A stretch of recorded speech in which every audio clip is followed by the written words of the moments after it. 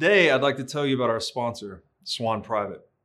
Now, you know from listening to this show that our money is broken. Fortunately, we have Bitcoin, a better money that will help us build a brighter future. But if you don't have a Bitcoin strategy and a trusted partner to help you execute that strategy, then you're probably going to fall behind. Now, I've known the Swan Bitcoin team for years. The Bitcoiners at Swan are mission-driven and have deep expertise and respect in the Bitcoin space. In my opinion, this is the team you want on your side. Today, I'd like to highlight Swan's Private Client Services division, which guides high net worth individuals and businesses around the world toward building and preserving wealth with Bitcoin. So visit swanprivate.com and learn how this concierge service gives you direct access to your dedicated Bitcoin advisor by phone, messaging, and email. Swan will guide you on complex areas such as self-custody, or you can choose to hold your Bitcoin through Swan with one of the largest US-regulated custodians. So, make your first purchase with Swan Private and get $100 of Bitcoin. Just tell them that I sent you. You know, an opportunity like this to build and preserve legacy-impacting wealth for your family and company will not likely be seen again in our lifetimes. Sign up at swanprivate.com today, mention Breed Love to your advisor, and get $100 in free Bitcoin when you make your first buy. Mattias, Desmet, welcome to the What is Money show. Thank you for inviting me. It's a pleasure to be here. It's wonderful to have you. I was introduced to your work from Dr. Robert Malone. I think he popularized the term, or at least briefly, mass formation psychosis, after his appearance on the Joe Rogan podcast. And I got really intrigued with that notion and started studying a bit of it historically.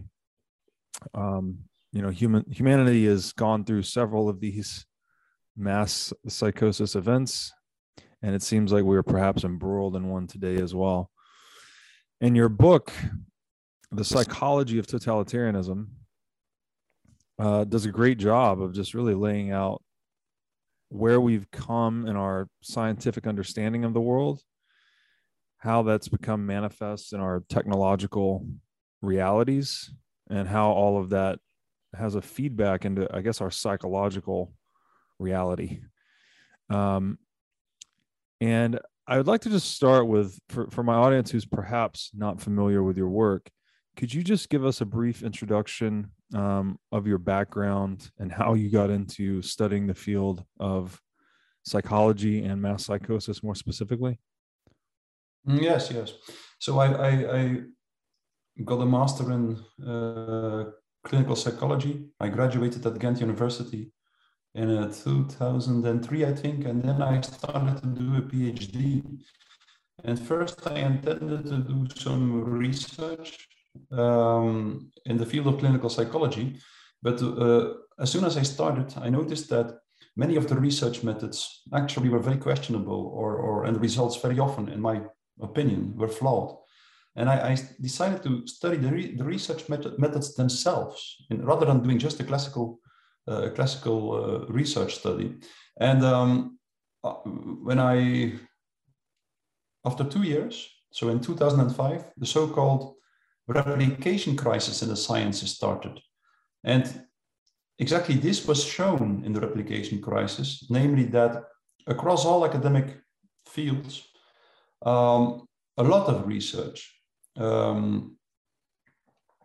was extremely flawed, and most of the research methods or many studies used so-called sloppy methods, so methods that couldn't lead to reliable or valid scientific findings. For instance, in the field of in the medical sciences, up to 85% of the studies proved completely wrong, which is huge, of course. And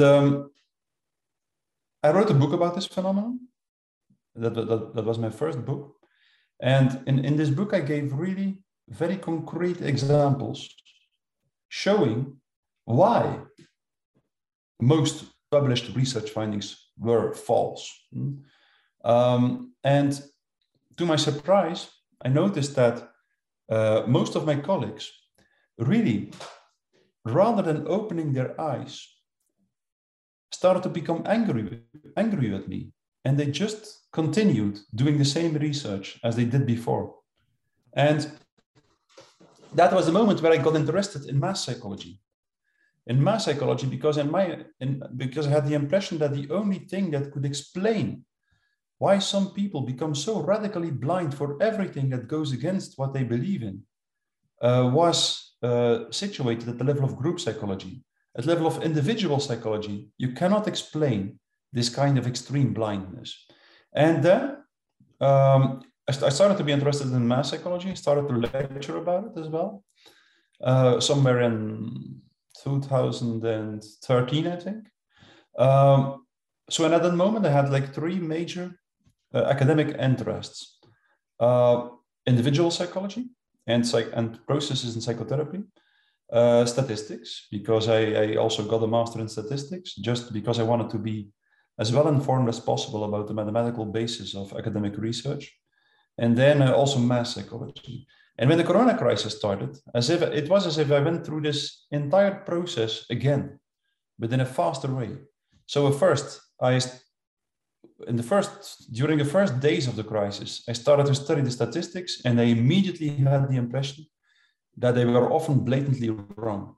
And then in the first weeks, I tried to show people, I started to write opinion papers immediately in the Corona crisis.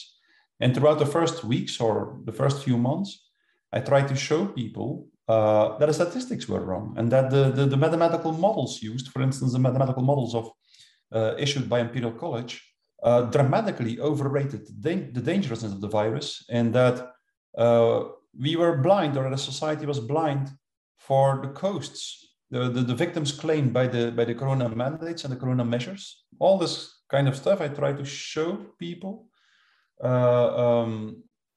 what, in my opinion, went wrong, and where the statistics were wrong, where the figures were wrong, why the narrative or the story didn't add up. And I noticed immediately the same as I noticed before at university, namely that people simply refused to see all evidence that showed that the narrative was, in many respects, utterly absurd. And that was the moment where I decided to switch my focus, and rather than trying to show people why the statistics were wrong, I tried to show people what psychological processes were going on in society, which could explain why so many people continue to buy into the narrative, even when it was actually already proven that the narrative was wrong. For instance, the initial models, the mathematical models of Imperial College, predicted that by the end of May 2020, the coronavirus would claim something like 60 to 80,000 victims in a small country such as Sweden, if the country didn't go into lockdown. And by the end of May 2020, Sweden hadn't gone into lockdown, and only 6,000 people died. But even that didn't make a difference, didn't have an impact. So at that moment, I started to really think about how I could summarize the very complex theory on mass formation, as I knew it from the literature, in such a way that even lay people who were not trained as psychologists or who were not familiar with mass formation, could understand it. And I tried several months in a row, and I was desperate 100 times, because I had the feeling that it was impossible to summarize this in a nutshell, in a concise way. And somewhere in August, I think, of 2020, one night I woke up, I had a feeling that I saw, or that I suddenly knew how I could summarize this theory in a very concise way, in a new way also, because I don't think someone before me has formulated it exactly like that, definitely not. And from there on, it spread first in Belgium and Holland very quickly, and then also in other countries. Wonderful. Yeah, thank you for that introduction. It's certainly a difficult topic to understand because no one wants to believe that they're crazy individually, much less collectively. If I could, I'll read just a few of these. These are a brief summary of mass formation psychosis, of which totalitarianism is just one form, I guess, the most extreme form. And I'll read just a couple of these. I'd love to hear your thoughts. I have totalitarianism is characterized by processes of large-scale mass formation. 4 conditions are needed for large-scale mass formation psychosis. 1, a large amount of people must feel alone and isolated. 2, their lives must feel pointless and meaningless. 3, there must be high levels of free-floating anxiety. And 4, there must be high levels of free-floating frustration and aggression. So what is it about these preconditions that contributes to the formation of mass psychosis, and in what ways is the modern, lifestyle up to and including the past 2 years of lockdowns contributing to these prerequisites for mass psychosis? Well, it's important to know that these 4 conditions existed already before the corona crisis. So, and that was exactly the reason why suddenly in the corona crisis, for the first time in history, a worldwide phenomenon of mass formation emerged in the population or in society. Exactly because the population was in this specific state where it becomes very vulnerable for mass formation. And indeed, the most crucial and the most fundamental precondition is definitely that a large part of the population has to feel disconnected, lonely, disconnected from its natural and social environment. So that's the most fundamental precondition. And from this condition, all the rest follows. Once people feel disconnected, they will start to be confronted with lack of meaning making in life. And once they feel disconnected and struggle with experiences of lack of purpose in life, they will typically change at the affective level. They will be confronted with specific emotional experiences, namely this freely floating anxiety, frustration, and aggression you referred to. But then just before the corona crisis, the population was definitely in this condition because over 30% of the people worldwide reported to feel lonely. And this problem, very interesting and very important, was correlated to the level of industrialization and the level of technology use in a country. So the more technology and the more industrialization, the more people feel disconnected and lonely. So from these conditions, once these conditions are fulfilled in society, well, it's just something very specific happens. If under these conditions, a narrative is distributed through the mass media, a narrative that indicates an object of anxiety and at the same time provides a strategy to deal with that object of anxiety, and something specific happens, all this free-floating anxiety will connect to the object of anxiety, and there will be a huge willingness to participate in a strategy to deal with that object of anxiety, even if this strategy is utterly absurd and self-destructive. And, the reason why this happens with anxiety, free-floating anxiety, which they cannot attribute to a certain cause or a certain object, they feel completely out of control from anxiety if you don't know the object of the anxiety. Once this narrative is distributed and people, for instance, a virus, and once they start to participate in a strategy to deal with the object of anxiety, for instance, the lockdowns, they feel in control again. So that's the first very important step. And from then on, have an object at which they can direct all their frustration and aggression, which is also very important. Of course, because if people feel frustrated and aggressive, and they don't know what they feel frustrated and aggressive for, they just cannot direct this frustration and aggression. You cannot satisfy it. You cannot direct it at a certain object. So that's the first extremely important step. And this happens in every mass formation, of ancient times and of modern times. And we've had the Crusades, we've had the witch hunts, we've had the French Revolution in Nazi Germany, the first totalitarian states. But it's always the same. The first step is always that when the population is in a very specific state, someone circulates a narrative which indicates an object of anxiety and provides a strategy to deal with that object of anxiety. That's the first step.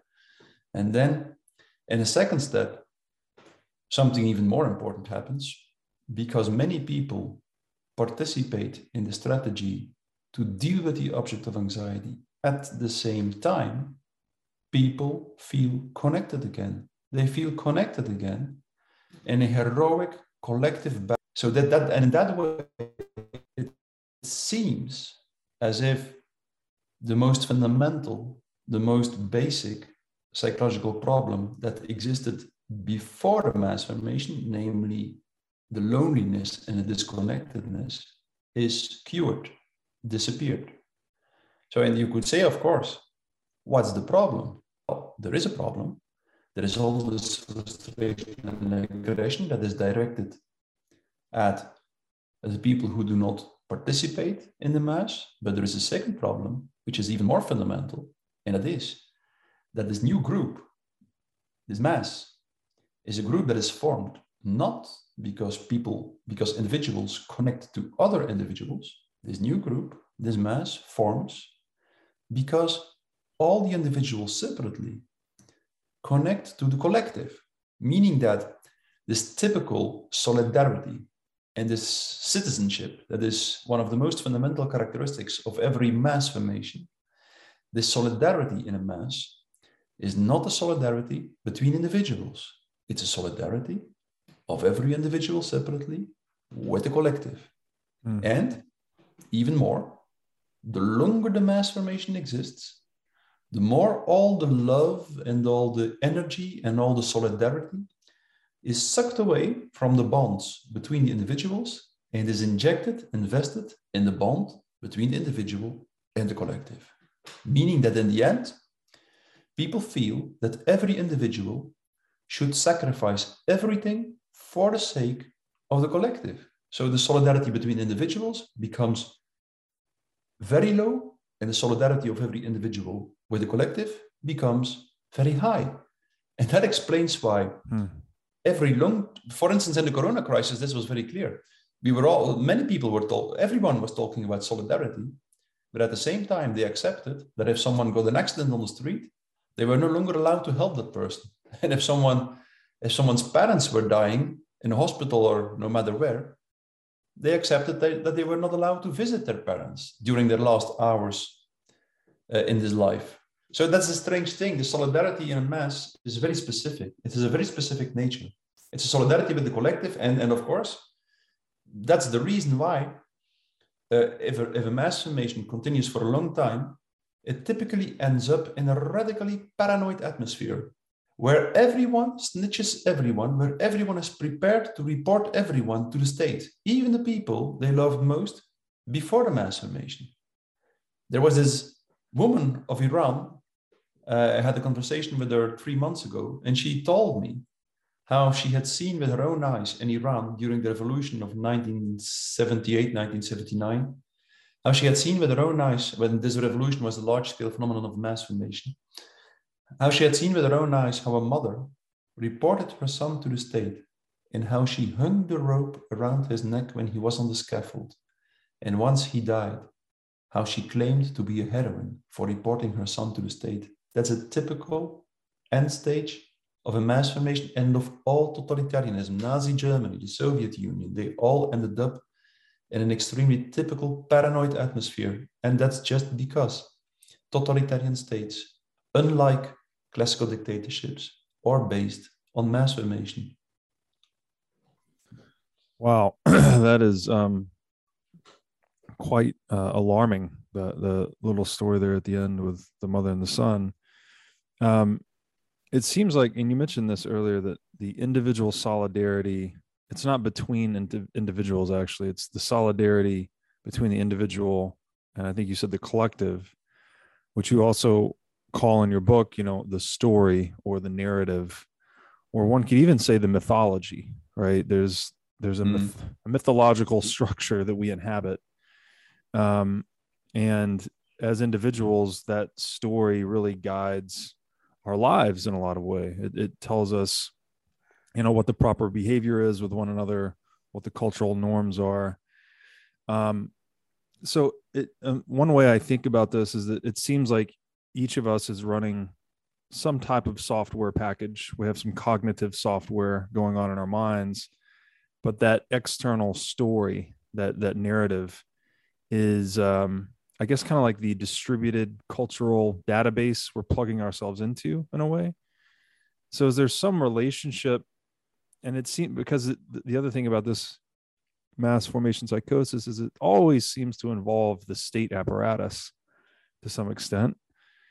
And individuals within the state are attempting to write that narrative or control that narrative or select certain statistics and numbers that, especially in the modern mass psychosis, that support that narrative.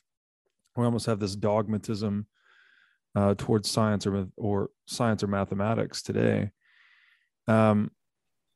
Is that the proper framing for something like this? Is it, we're connecting all of our individual minds or plugging our minds individually into this collective database, for lack of a better analogy, that is culture or the state or the narrative itself. But then if that narrative is, I guess, tilted or controlled or manipulated, that it's used as a means of psychologically operating in people, right? You can twist the narrative one direction or another and create these very unexpected individual outcomes, like you described with the mother and her son. Is that a proper framing for something like this?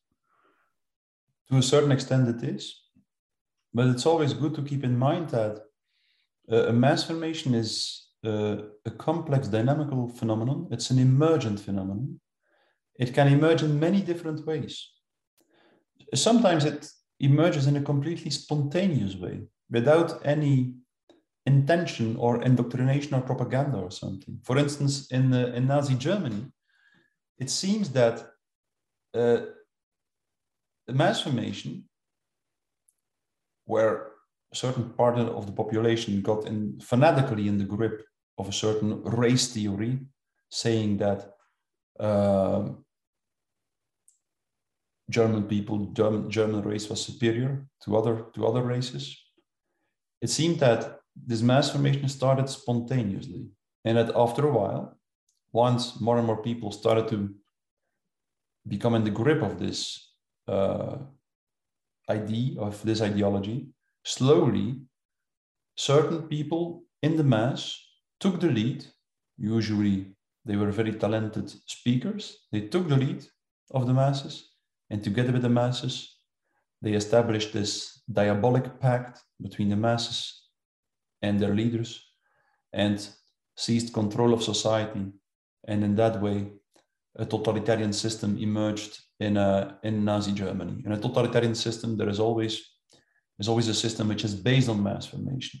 Like a classical dictatorship is not based on mass formation. In a classical dictatorship, there is just this small group of people, this dictatorial regime, of which people are so scared that they accept that this dictatorial regime imposes unilaterally its social contract to society. Okay, doesn't matter, but so in Nazi Germany, it seems that the mass formation emerged in a spontaneous way. In the Soviet Union, for instance, this other famous example of a totalitarian state in the first half of the 20th century, the mass formation was provoked intentionally by the elite. So while in Nazi Germany, the mass formation was first and the elite emerged from the mass formation, in the Soviet Union, it was the other way around. There was first the elite, a group of intellectuals who fanatically believed in the historical materialist theory of Marx, and who succeeded through indoctrination propaganda, first small scale, then larger scale, who succeeded who created artificially a mass formation in the population. So there was first the elite, then the mass formation. Soviet Union, the end result is exactly the same. There is like a pact between an elite and a mass, and the two together seize control of society.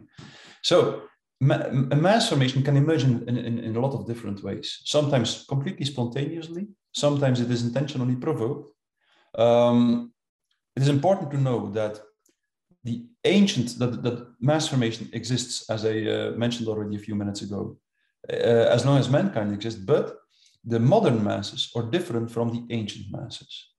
And while the ancient masses were physical masses, that means masses in which the individuals that constitute the mass gather physically, come together physically, the modern masses usually are so-called lonely masses.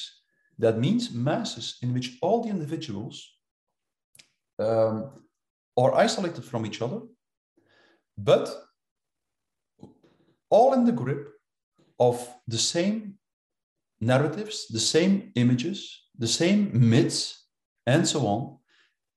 And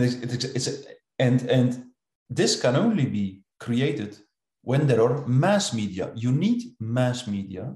You need mass media to have an impact on a huge amount of people who are all isolated from each other. So that's what the mass media created, the so-called lonely masses. So mass media in all the large-scale mass formations that emerged since the 19th century and that ultimately led to the emergence of the large totalitarian systems. In all these mass formations, the mass media played a crucial role. You can never create a very long-lasting mass formation, and you can never control it and steer it, manipulate it in a certain direction without mass media. So that happens constantly. The mass media create the narratives that control the population. And from the beginning of the 20th century onwards, this was done in a very intentional way. If you read the work of people as Trotter, Lippmann, also Edward Bernays, the nephew of Sigmund Freud, these guys are considered to be the founding fathers of modern propaganda. They will all, in their work, you will read that they are convinced that the only way to control the masses is through propaganda. The ancient masses were controlled by the leaders. Before the, let's say, 17th century, the leaders of society were truly leaders. They imposed their will to the masses and they could control the masses. But from the 19th century onwards, with the emergence of the modern democratic systems, the political leaders were followers because they had to be elected by the masses. And then they had no other option than to give the masses what they wanted. And in the beginning of the 20th century, there were certain people, the ones I just named, so Bernays, Trotman, Lippmann, and some others, of course, as well, who recognized that society was dealing with a problem there. The masses were irrational, and the masses were aggressive and destructive and self-destructive. And there were no leaders anymore who could impose their will to the masses. And so these guys concluded that we had to construct a huge propaganda machinery to constantly manipulate the masses and to protect society from the masses. But the strange thing was, of course, what these people forgot was that the people who lead the masses usually fall prey to the masses. That means that while they hypnotize the masses also hypnotize them. And after a short while, they become as aggressive and as destructive as the masses themselves. So that's something very typical. And you can see this very clearly in the work of someone like Edward Bernays. While in the beginning he claimed that propaganda should be used to protect the masses against themselves, after a while you could clearly see that he used propaganda to his own advantage and that he used the masses to reach his own goals. So that's a strange thing. That's where propaganda originated, and now it's unbelievable. What we are dealing with now in society is a huge propaganda machinery, which indeed controls to a large extent the way in which we think, the way in which we behave. And in a crisis such as the corona crisis, you can see this very clearly. There is like an ideological a set of institutions with a certain ideology who try to impose their ideology to society and who use this propaganda machinery to eliminate and censor all voices that go against this ideology and that go against the narrative which controls the masses. Many fascinating points there. I'd like to understand a bit, I guess, first about the historical mass psychoses and in what ways they are different from the modern mass psychosis that are built on the back of mass media, as you described. And I'm also curious. So I guess the question there would be, how has mass psychosis changed over time in relation to our technological landscape? It seems like mass media enabled a new form of mass psychosis, right? And maybe this is related to the atomization of the individual, or the atomized individual, I think is one of the terms used in your book, where you can have someone, isolated, alone, but also with a basically the ability to broadcast to each person individually, even though they're alone, versus having to gather them all in the public square, historically, for instance. And you've mentioned a couple of things here too that I think tie together. You mentioned the scientific replication crisis earlier. You now mentioned that something occurring where the masses and the rulers start to imitate one another in a way, right? That the masses go crazy, so the rulers go crazy, and there's a feedback loop there. I wonder if that's related to like someone like Rene Girard's mimetic theory, that we're all, we have mirror neurons. Are we all just kind of mirroring one another all the time? And does this just get out of control in something like a mass psychosis? So yeah, I'll just leave it at that for now, and then I've got more questions after that.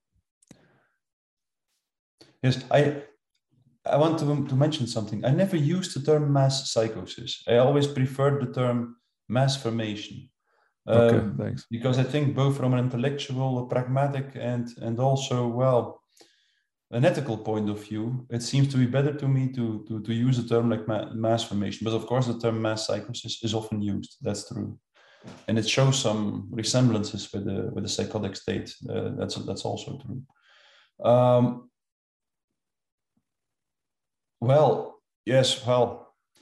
There is definitely the question as to how the modern masses differ from the ancient masses is very interesting, but highly complex. It's highly complex. A lot of things changed. Like, there are a lot of similarities in a certain way. The process is still the same, and many, but at the same time, it has a different character now. And indeed, the most important difference I mentioned already. The most important difference is definitely that the modern masses, or lonely masses, where a mass can be formed while the individuals never meet physically. And of course, you need mass media to create such a lonely mass. The mass media offer extreme opportunities for mass formation, or to control mass formation. Masses that physically meet are much more difficult to control than isolated masses. And also, like without mass media, there is no option to infuse a narrative time and time again, 2, 3, 4, 5 times a day. Now, with the present social media and with the present technology, with the contemporary technology, even much more. It's all day long. You constantly receive messages on your iPhone, on your smartphone, which very often, for instance, during the corona crisis, remind you time and time again of this narrative, which led to the mass formation. So the mass media make it possible to create a very long-lasting mass formation, and not only that, to manipulate the masses constantly in a certain direction. But even then, of course, even with the contemporary mass media, the control of the masses is never perfect. Never. It's impossible.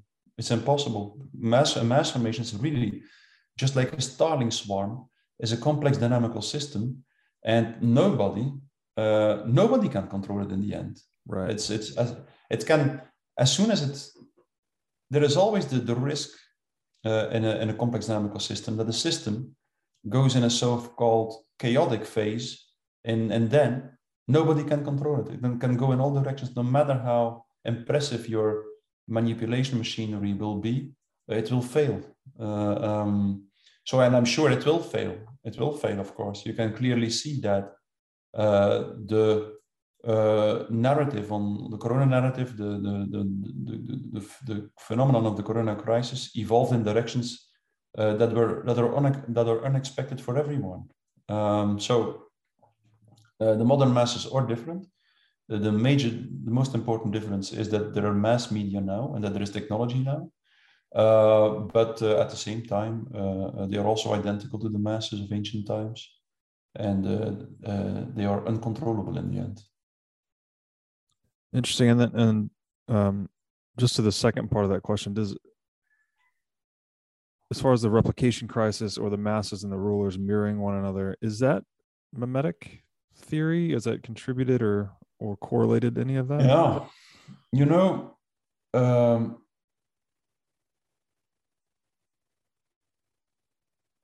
there is something.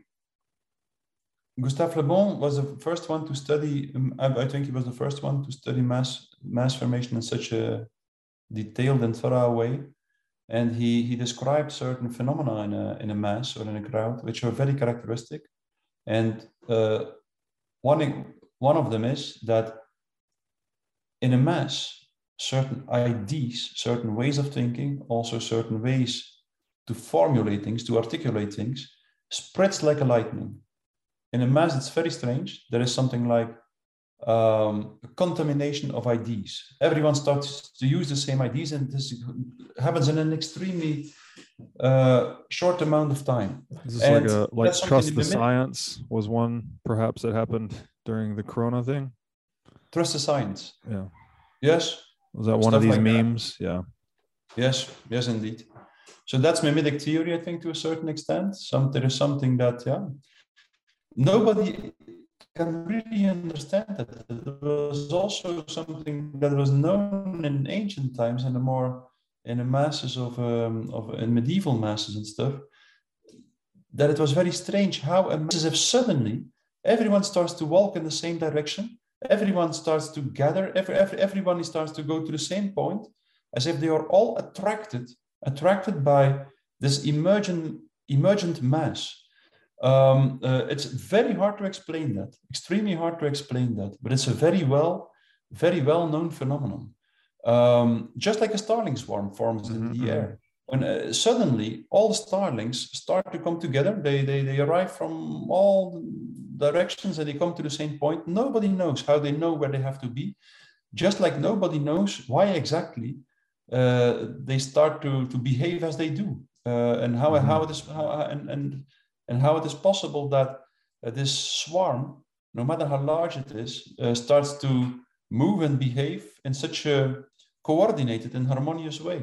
So mass formation is really a strange phenomenon. It's just like all complex dynamical phenomena.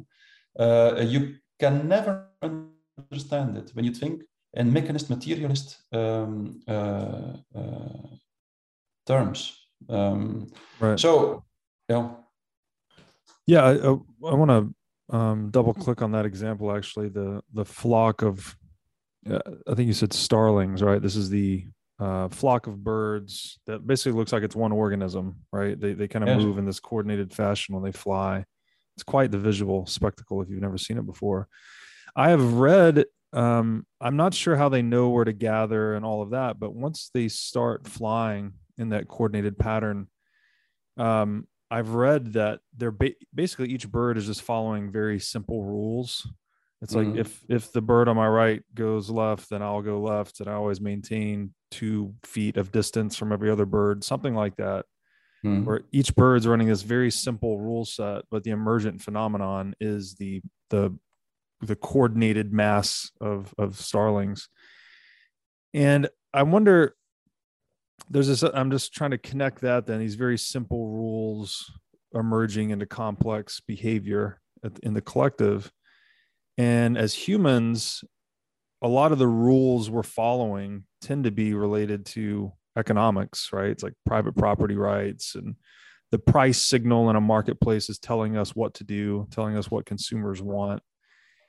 And we know that when we print money, we distort that price signal. So we're literally, I mean, typically if a price goes up, that tells you more people want more of something. But if a central bank is just printing money, the net price signal could just as easily say, oh, you know, the central bank policy has changed, although nobody's wants have actually changed. So it's distorting these rules that guide us and coordinate us. It actually makes the prices more meaningless, right? The price contains less meaning. So I think it's interesting that might manifest as more meaninglessness in our lives. And I mean, you could look at this in the extreme case of a hyperinflation. I would say you could reliably induce a mass formation psychosis by just hyperinflating the currency. When you hyperinflate the currency, people literally go crazy. You know, you can't, there's no mechanism of trust with strangers anymore. You're kind of reduced to just the family unit. And you mentioned all these historical examples, Salem witch trials, Nazism, Stalinism. I mean, at least those three I know had money printing in and around them, supporting them. So is it possible that there's some connection between, let's say, the inflation of currency, or perhaps more generally, just the violation of private property, which is like this socioeconomic rule set that's coordinating our movements? Is there some connection perhaps between these and the onset of mass formation psychosis? Oh, there definitely is. But it just usually, when in a fruitful, a well-organized society, there is a so-called symbolic framework, a set of rules, a set of principles, a set of laws as well, which everyone, or which are respected to a certain extent, and which organize and structure society. And every large-scale mass formation leads to the transgression, the violation of these rules and the symbolic structure. That's very well known. For instance, if you read the book of Solzhenitsyn, the Gulag Archipelago, where Solzhenitsyn describes his experiences in the Soviet Union. Look, it's there. Wonderful. Yes. Wonderful. So there you will see that one of the first chapters, I think the third or the fourth one, I'm not sure, is titled, "There is no law." And that's so typical for mass formation and also for the totalitarian state systems, which are based on mass formation, that there are no stable principles and laws anymore. And that ultimately leads to the destruction of large segments of the population, also of society in general. So it's maybe to bring us too far, I think, to discuss this in detail. But totalitarian leaders typically rule on the basis of simple rules that can change every day. They abolish the law, and they just impose new sets of rules every day, which can change every day and which drive the population mad, except this part of the population which is really in the grip of the mass formation and which accepts the rules, no matter how absurd they become. And that was something that happened in the Corona crisis as well, of course. There were all these rules, all these measures, all these mandates, which were in many respects utterly absurd, which could change every day. And many people told me, like, now the society will wake up. The rules become too absurd. Now people will see it and they will wake up. And I warned them, they won't. They won't. This 20 or 30% of the population that is really in the grip of the mass hypnosis, which is really hypnotized, because mass formation is exactly the same psychological mechanism as hypnosis. So it's identical to hypnosis.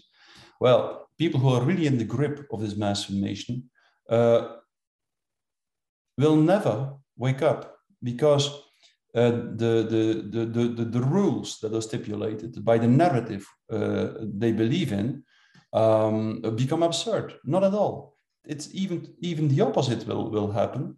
The more absurd the rules become, the more they will be applauded by the people who are really in the grip of mass formation. Simply because all these rules, all these practical behaviors imposed by the mass narrative have the function of a ritual.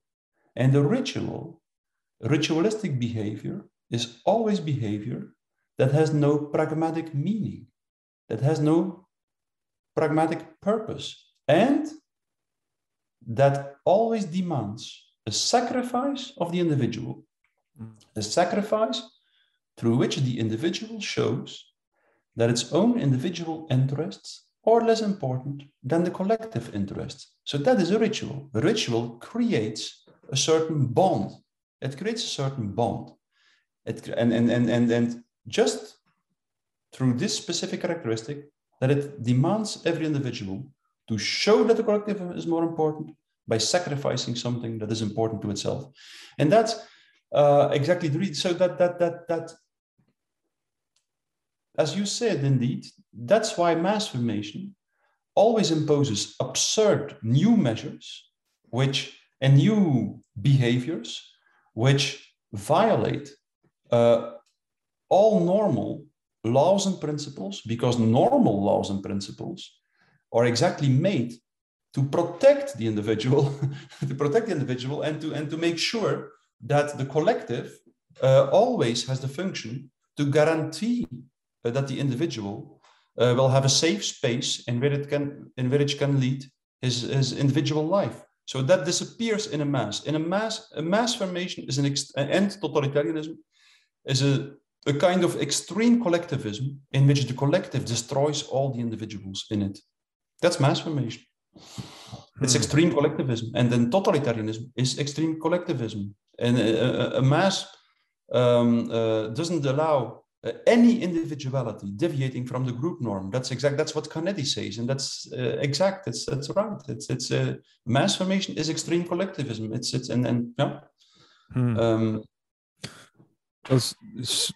Very fascinating, and also kind of horrible in a way that we're subject to this. But I guess in some ways, this is also the great human strength, right? Our ability to coordinate ourselves, but kind of just taking down a pathological pathway where instead of following rules collectively that are, presumably just, fair, immutable, evenly applicable to everyone, we end up following some ruler and his arbitrary, or rulers, and the arbitrary changes related there. Now I'd like to tell you about a great new Bitcoin show on the scene that you've got to check out. Brought to you by Swan Studios and Bitcoin Magazine, this show is Hard Money with Natalie Brunell. Natalie is an Emmy-nominated journalist bringing unparalleled experience to the Bitcoin media scene.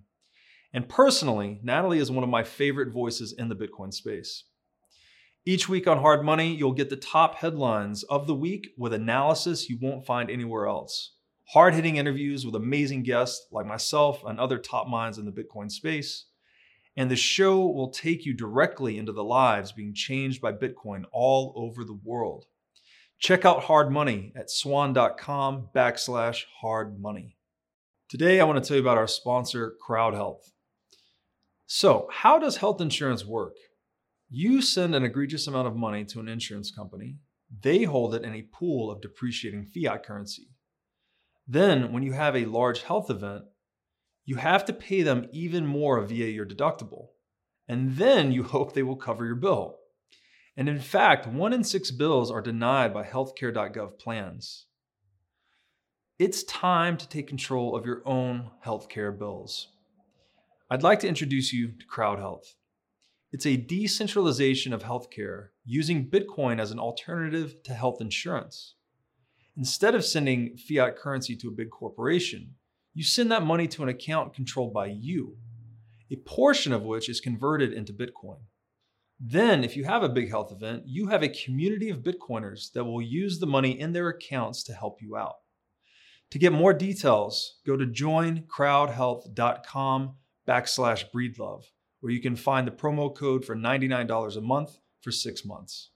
So we touched on the fact that technology shapes the character of these mass formations, that it's changed in the 20th century from what it used to be. And another thing I would highlight here is, aspiring totalitarians typically do two things first. They try to take over the media and they try to take over the money. And I think this is, words and prices, if you will, as the coordinating mechanisms of a society. Maybe those are perhaps the primary ingredients of that symbolic structure you described, right? You need to be able to control the media narrative and control the flow of capital, basically, to construct these symbolic structures.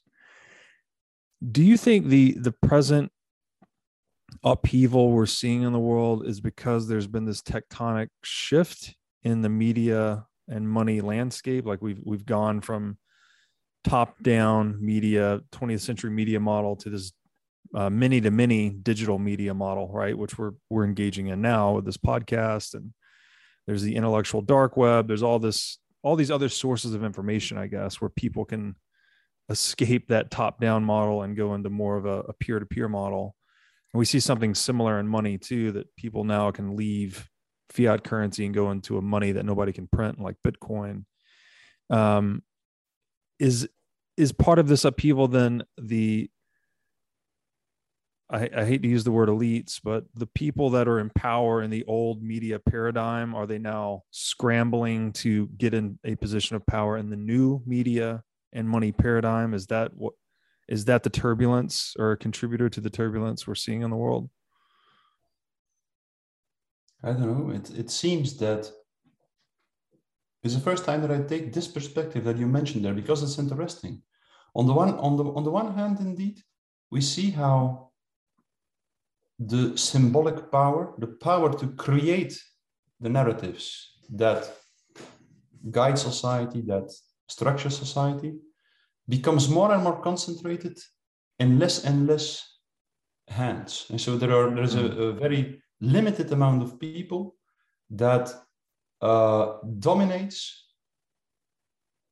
the mass media, I think, on the one hand. But indeed, at the same time, also the opposite process happens in society, where more and more people through the mass media can communicate, can bring their own narrative and distribute it in the social space. That's also true. There are these two processes happen parallel to each other, and we probably will see a kind of a polarization between the two. We see indeed how this limited set of people, that, for instance, the people who disseminated the corona narrative, we see how these people use more and more utter censorship to control the stream of information on the social media, for instance. We've all noticed that, how certain posts were censored, how people were blocked, how people were removed from LinkedIn, and so on. So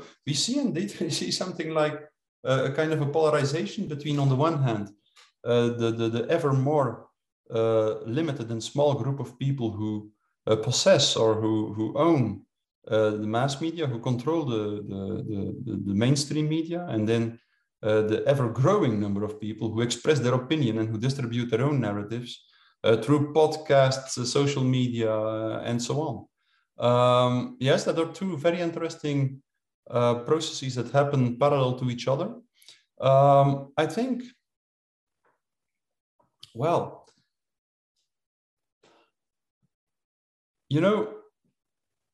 in the end, I think it's extremely important to realize that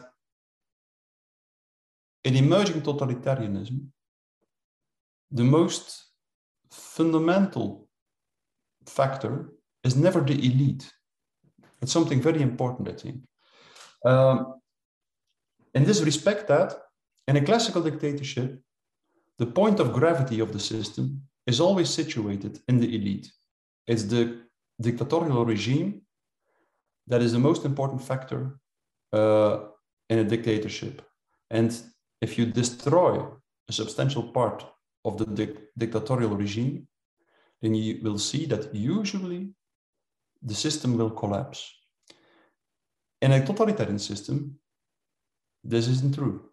If in a totalitarian system, a part of the totalitarian elite is destroyed, it's usually replaced and the system continues as nothing happened. That's exactly why Stalin knew that he could eliminate, liquidate 60% of his Communist Party members, that the system, that they would just be replaced and that the system would continue. The point of gravity is rather situated in a totalitarian system in the mass, so in this part of the population which fanatically believes in a narrative and which is in the grip of a certain ideology, and which will endlessly put forward and deliver new people who can replace that part of the elite that is eliminated. And even more fundamental than the elite and the masses is the ideology. That's the point. So we should situate the ultimate enemy, the root cause of totalitarianism at the level of a certain view on men in the world, a certain ideology. In the Soviet Union, that was historical materialism of Marx. In Nazi Germany, the ideology was a certain race theory. Now, in this crisis, I think, or in our epoch, what the ideology is transhumanism or a certain technocratic ideology. And all these, in the end, there is only one basic ideology. It's the fundamental view on men in the world, which is typical for Western culture as it emerged starting from the 16th century onwards. And that is the so-called mechanist view on man in the world. That's the ultimate cause of the phenomenon of totalitarianism, whether we are talking about the Soviet Union or of Nazi Germany or the kind of system that is emerging now, which is not a fascist totalitarianism or not a communist totalitarianism. What we are seeing now is the emergence of a technocratic totalitarianism, a totalitarianism led by experts, bureaucrats and technocrats, not by gang leaders such as Stalin and Hitler, to use the words of Hannah Arendt. So but every time the ultimate ideological ground on which totalitarianism flourishes is always mechanist ideology. That means a kind of view on man in the world, which believes that the entire universe is a dead machine, a set of elementary particles, molecules, atoms that all interact with each other according to the laws of mechanics, and most important, that can perfectly be described, controlled, and manipulated in a rational way. So human rational understanding is believed to have the capacity to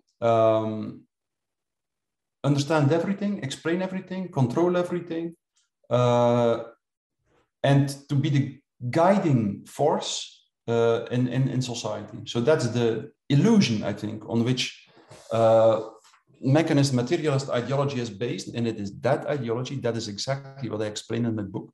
It's that ideology that creates, through a series of steps, one, this social disconnectedness, this disconnection between individuals and their social and natural environment.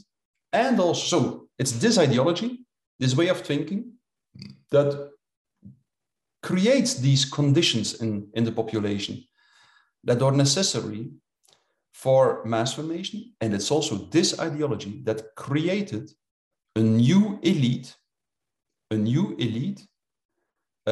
that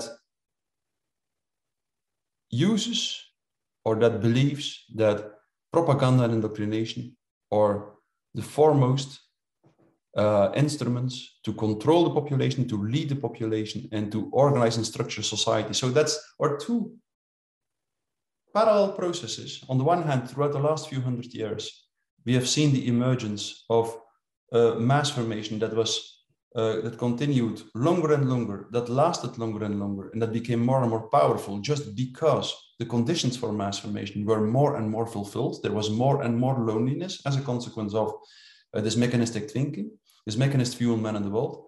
And on the other hand, so on the one hand, this mechanist ideology created the conditions that led to mass formation in the population, and on the other hand, it created a new elite with different characteristics than, for instance, the religious elite of ancient times, with different characteristics, with different tools to control the population, with a different way of thinking, with a different ethical and moral norms, and so on. And it is this, yeah, as Hannah Arendt said, this diabolic pact between this new elite, this mechanist elite, and this new population, this new mass, this new crowd, that time and time again leads to the emergence of totalitarian systems. So totalitarian systems, very important, did not exist before the 20th century. They emerged for the first time in the 20th century. Before the 20th century, there was no such thing as totalitarianism. Before the 20th century, there were classical dictatorships, there were tyrannies, but there was no totalitarian systems. And this was simply because before the 20th century, the masses were not large enough, they didn't last long enough, and the elite didn't have mass media at its disposal to manipulate the masses.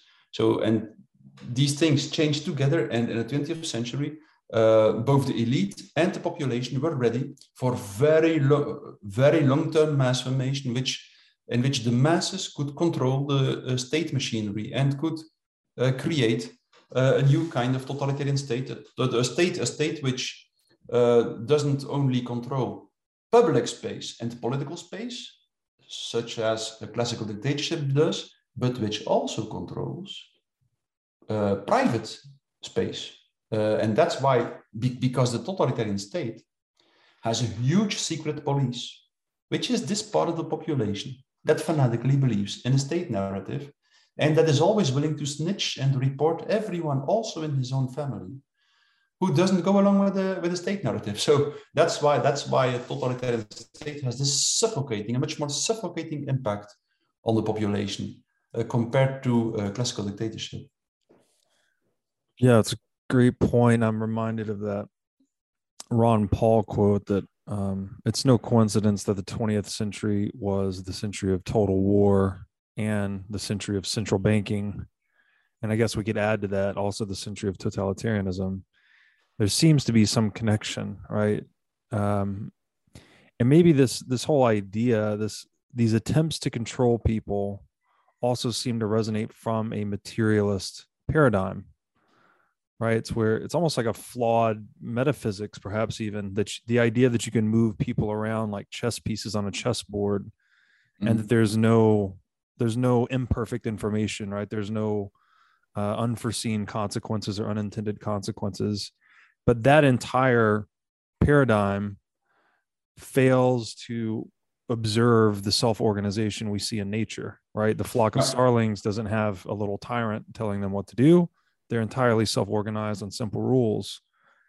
So you don't need, like, this idea that we need to be managed or we need to be tyrannized to make society work.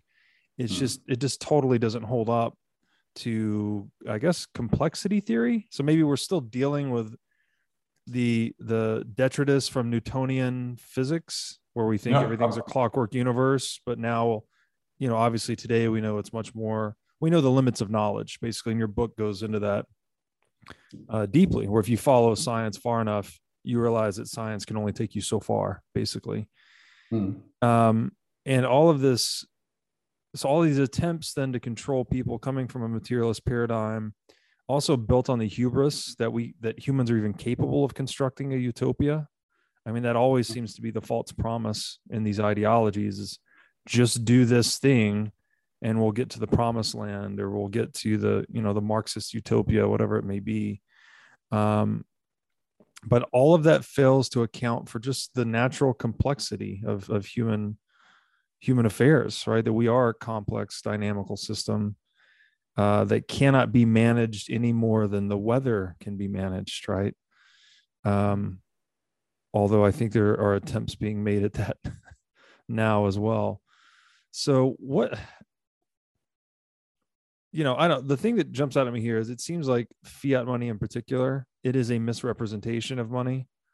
You're using a currency that can be counterfeited to control an economy. So it doesn't map on to time and energy anymore, which money is intended to symbolize. So is it perhaps the corruption of that tool itself is then being used to fund all these other corrupt activities, like controlling the media apparatus, controlling the narratives more generally. is there just there seems to be some thread here. Like if you inject a lie into the money, then you end up living a lie in your society. Do you understand what I'm trying to say here? I'm trying to tease this point out, but I'm not exactly sure how to say it. Yes, I think so. I agree definitely that this entire idea to try to control the population is something like is part of the broader attempt to control nature and everything through rational understanding. And this was exactly what characterized the tradition of enlightenment, what characterized the entire enthusiasm about the emergence of science in our society. It was the idea that if we understand the world, we'll be able to control it, we'll be able to change it, we will be able to change it to this extent that we will be able to prevent people from dying, that we will live eternally, that we will be able to eliminate all suffering and all the unhappiness in life. That's something that, for instance, is very clearly described by Yuval Harari in his book Homo Deus, but in the 19th century, several enlightenment thinkers expressed the same ideas, like the human being can become godlike, it can become God, it can live forever, it can eliminate all disease, sickness, and suffering, and so on. So it's all part of, and then of course, well, this entire attempt to control nature and to control everything also happened at the level of society. People try to understand how society worked. They try to understand how the masses behave, how the masses. They try to understand the laws that determine the behavior of the masses, and they try to construct psychological techniques and strategies, propaganda and indoctrination to control the masses. So it's all part of the same. You mentioned the word hubris, the idea that the human being can become omnipotent through its capacity to rational understanding. I believe indeed that in a certain way we believe that this is a scientific view of man in the world, but it's not actually. Or at least, if you look at the work of the seminal scientists, the founding fathers of science, whether we are talking about Newton, Bolyai, Einstein, Schrödinger, Planck, Heisenberg, Bohr, Mandelbrot, Lorentz, René Thom, doesn't matter. The list is endless. They all concluded. Most of them started from a mechanist, materialist, rationalist view on man in the world, but all of them left it behind somewhere on the way. They all concluded that, and I will quote René Thom literally, "This part of reality that can be understood in a rational way is very limited, and the rest of reality we can only understand by empathically resonating with it." That's what they concluded. They concluded that rational understanding is one way to know the world, but that it is very limited in its capacity to understand the world and to know the world. And that we need this other way of knowing the world, which is much more a resonating way. If we want to really be in touch with the essence of life and with the essence of nature, rational understanding is the first step, but not the ultimate. All rational understanding should transcend itself and lead to a different kind of understanding, this resonating understanding, which is the real understanding and the real way to be in touch with the essence of life and of nature around us. That's what, for instance, the samurai tradition, and besides most ancient mystical traditions, knew very well. For instance, they said that when you learn an art or a craft or something, for instance, the martial arts, there is always first this rational stage in which you learn a series of techniques And if you practice these techniques time and time again, these techniques can be rationally understood. They explain why this technique leads to this effect and so on.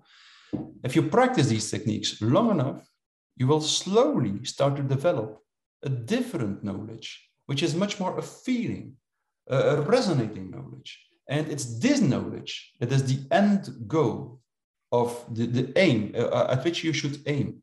And the rational stage, all the rational techniques, in the end, should be left behind. That's what they said. They said, you first have to protect the rules of an art, and then you have to break them and leave them behind.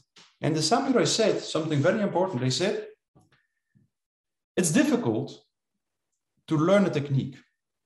It takes a lot of time to learn a technique, but it's even more difficult to forget it again. And if you don't forget it again, before you go to the battlefield, they were talking about the techniques of martial arts. If you don't succeed in forgetting it again, before you go to the battlefield, you will die on the battlefield. So that's rational knowledge. Is at the same time a way to learn something, and at the same time, it makes you also blind for something. And it's only the first steps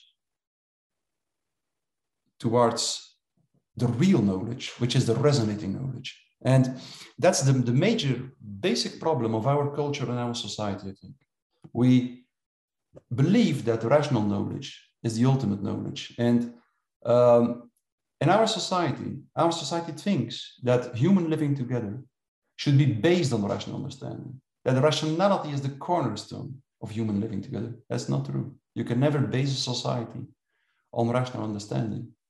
It's a different way of knowledge that we need, a different way of knowledge which brings us in resonance with things outside of us, and which brings us in touch with the eternal principles of life. That's how I often call it, eternal ethical principles, the eternal principles of life,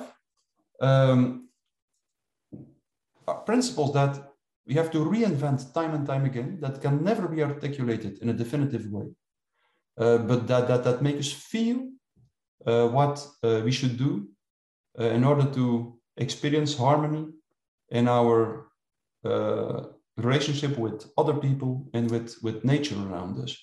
I noticed that very well in my own life. It took me until I was 35 years old before I was able to understand that nature around us is not rational. I was studying complex dynamical systems theory and the mathematical basis of complex dynamical systems theory. And I suddenly understood that what complex dynamical systems theory came to teach us was exactly this, that all complex dynamical phenomena in nature, which is most phenomena in nature, essentially behave in an irrational way. Literally, they behave as irrational numbers, strictly unpredictable. For instance, that's to name only one thing. And as soon as I started to understand that, as soon as I started to become aware of the fact that no matter how far I pushed my rational understanding, I would never be capable by grasping the core and the essence of my life and of life around me with it.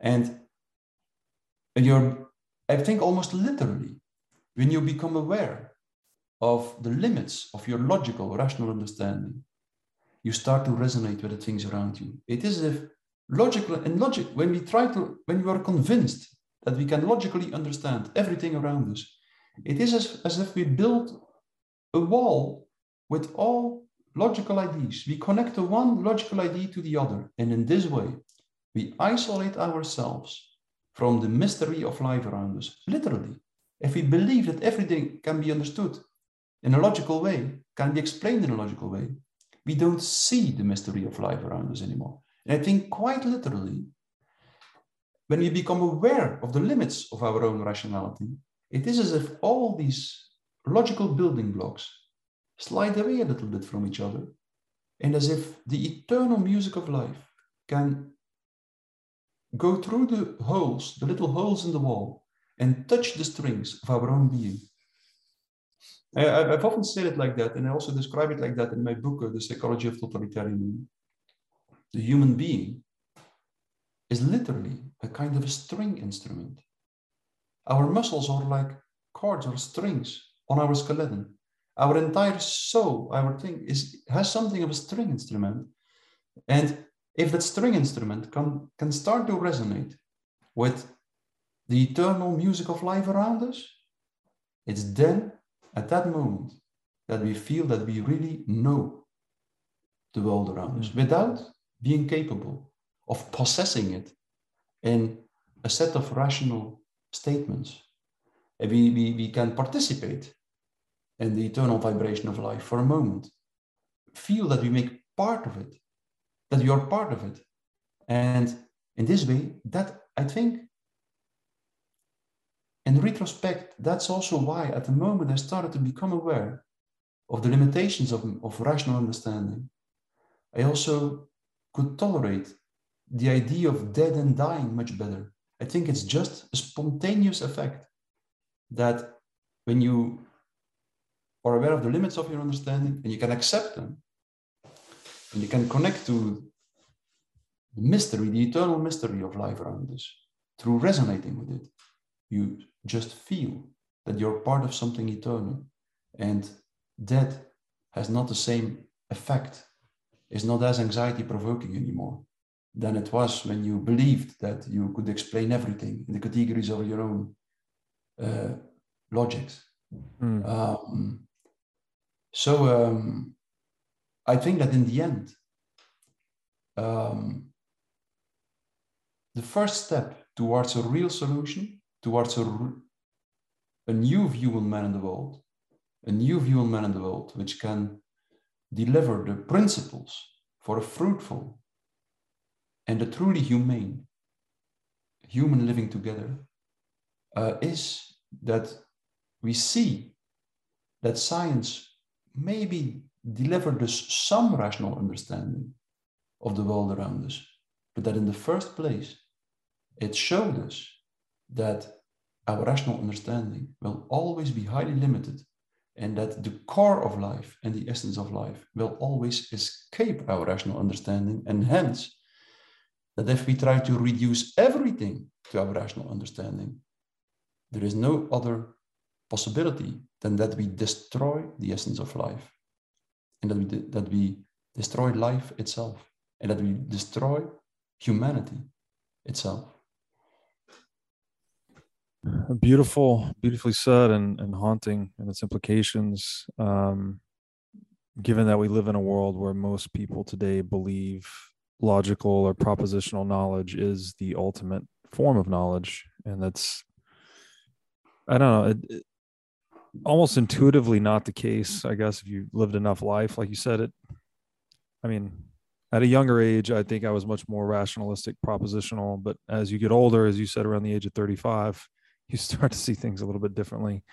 And maybe these logical building blocks, again, back to that symbolic structure, right? It's a bit paradoxical because we need the symbolic structure to reveal things, but at the same time, the symbolic structures conceal things, right? Where they're useful fictions, or they're mapping this territory of reality. But when we start to mistake the map for the territory, that's when we get really, I guess, psychotic in a way, right? We start to think we can control things and that we dominate nature rather than just participate in it. All of these worldviews, I think, contribute to mass formation itself. And I loved your example in the book of human beings as stringed instruments, and the idea of us, harmonizing with one another. This speaks to the musicality of life itself, and even the word, the universe, right? The universe means one song. I think musicality is probably the word that most aptly describes reality. It seems like it's just a lot of oscillating patterns interacting with one another. They rhyme, history rhymes, but it doesn't repeat, kind of like a song, something like that. And one of the examples you gave in your book too is this extends beyond just human beings. This is everything. Everything's a vibrational pattern. The pendulums on the wall you described to the one experimenter, if you just put a bunch of these swinging pendulums on one wall, that eventually they would just self-synchronize. And I can't help but think maybe this explains memetics to some extent, that it's just these different vibrational patterns coming in contact with one another. They start to mutually take on one another's characteristics, whether these are, humans or pendulums. It doesn't really matter at that level of analysis. And rationality, it's so important, useful for training or learning something new. But you have the aim, I guess rationality is used to deal with the novelty, but the aim is ultimately to automize that action or activity. For dancing, if you're going to learn ballroom dancing, you might be thinking about your feet at first when you're learning, but the goal is to not be able to think at all about it. You just get out there and dance. So, maybe we've got it backwards in the world today, that we need to put rational or logical understanding in its place below empathic understanding. All beautiful points here. I'll just maybe finish with this. How would you suggest people reprogram themselves, if you will, out of this rationalistic, materialistic worldview that we've all inherited? How can people unplug themselves from that conditioning and reprogram themselves towards this more empathic understanding or participation with the world, as you describe it? I could answer with a paradox. I think they have to be as rational as possible. And then if you walk in a sincere and a honest way on the path of rationality, you will sooner or later reach the end of the path, where you will find out that at a certain moment, you reach the utter limit of rationality, and that there is a land before you that you cannot enter through rationality.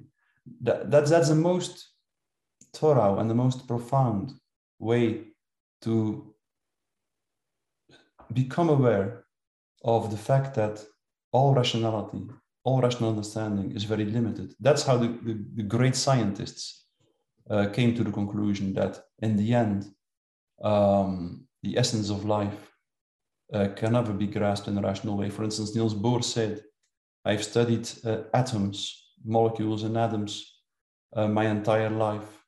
And I came to the conclusion that when it comes to atoms, language can only be used as poetry. And he was dead serious when he said that. He really meant it. He meant that logical language cannot grasp the fundamentally irrational behavior of elementary particles.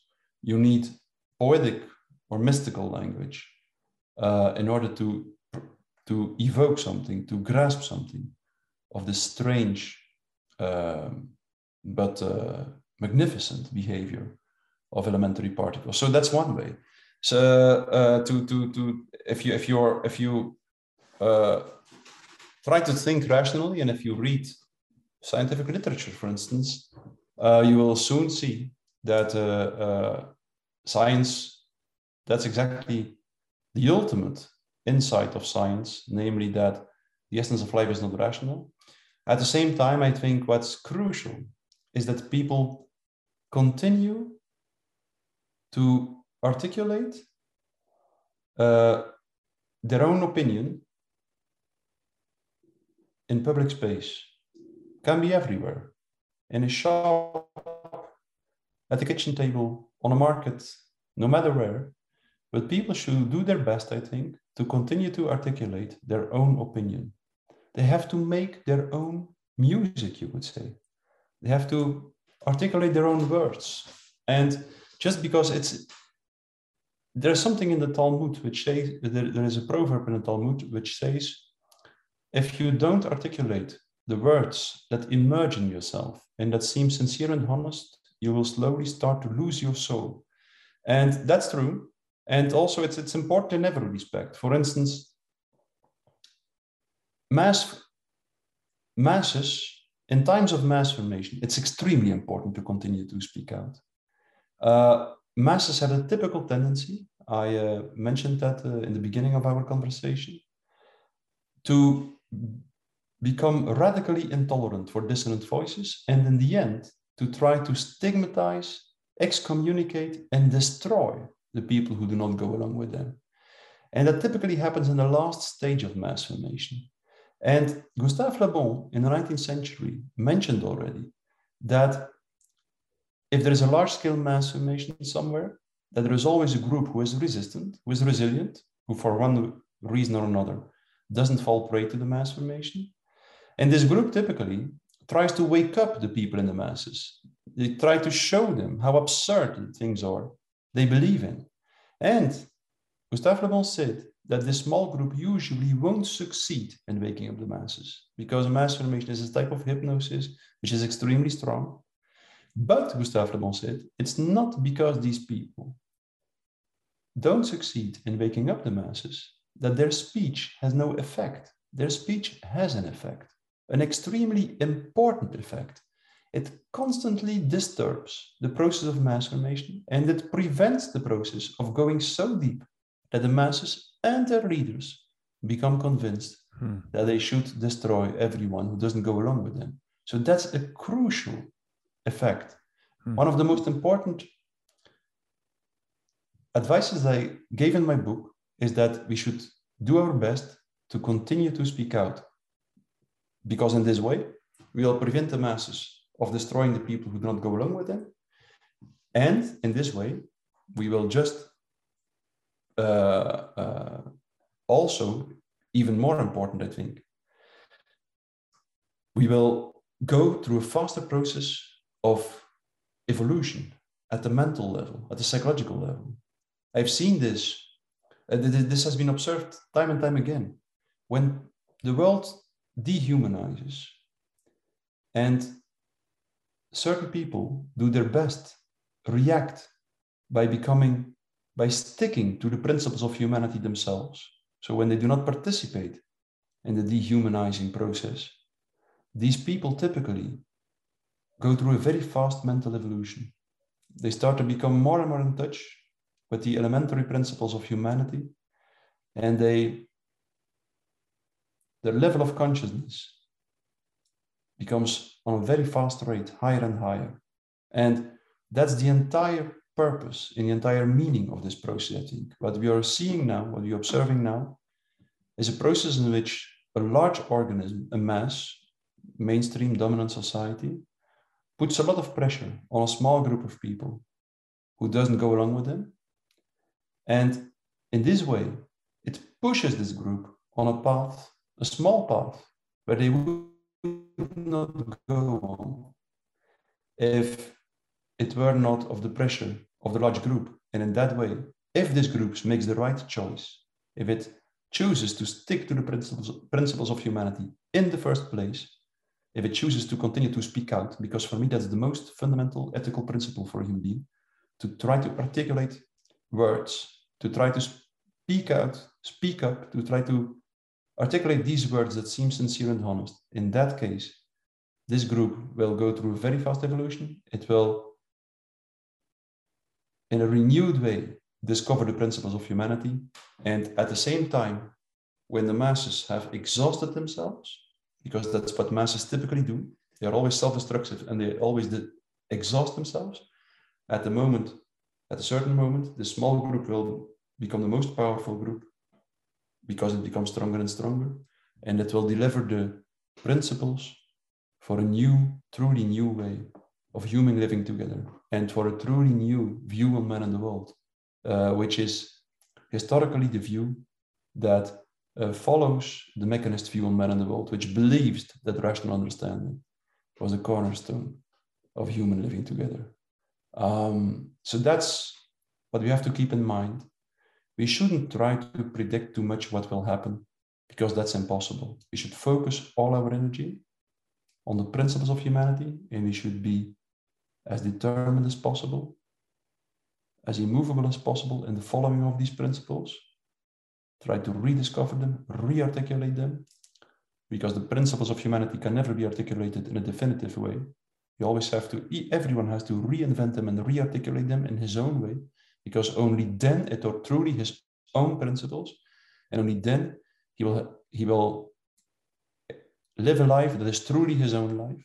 He should never accept that someone else imposes these principles of humanity in a definitive way. Everybody has the right to rediscover them, him or herself. But that is the true meaning, I think, of the process we are going through now.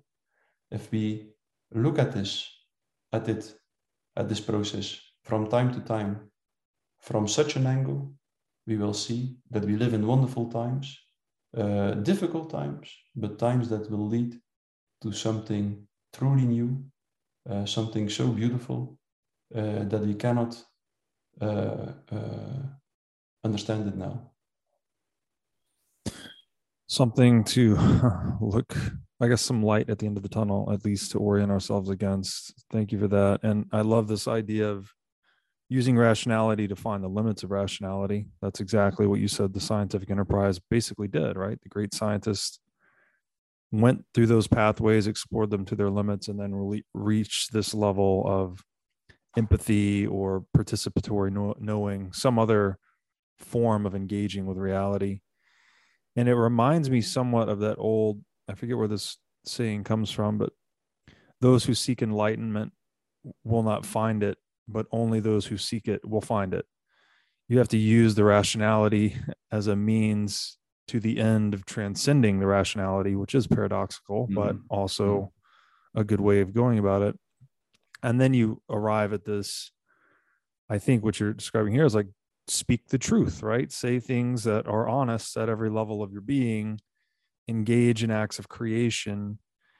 And then the other one that we didn't talk about as much, but I think the use of humor to point out the hypocrisy seems to be very effective, because the humor will spread, it speaks to people on multiple levels, and it really devitalizes the totalitarian mechanism or apparatus or individuals. If you make fun of them, it just totally robs them of their power, I guess, to some extent.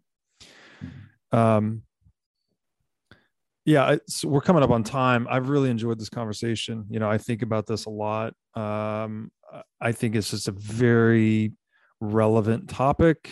As Dr. Malone said, even just using this terminology, mass formation psychosis, gives people the lexicon to deal with this complicated cultural phenomenon.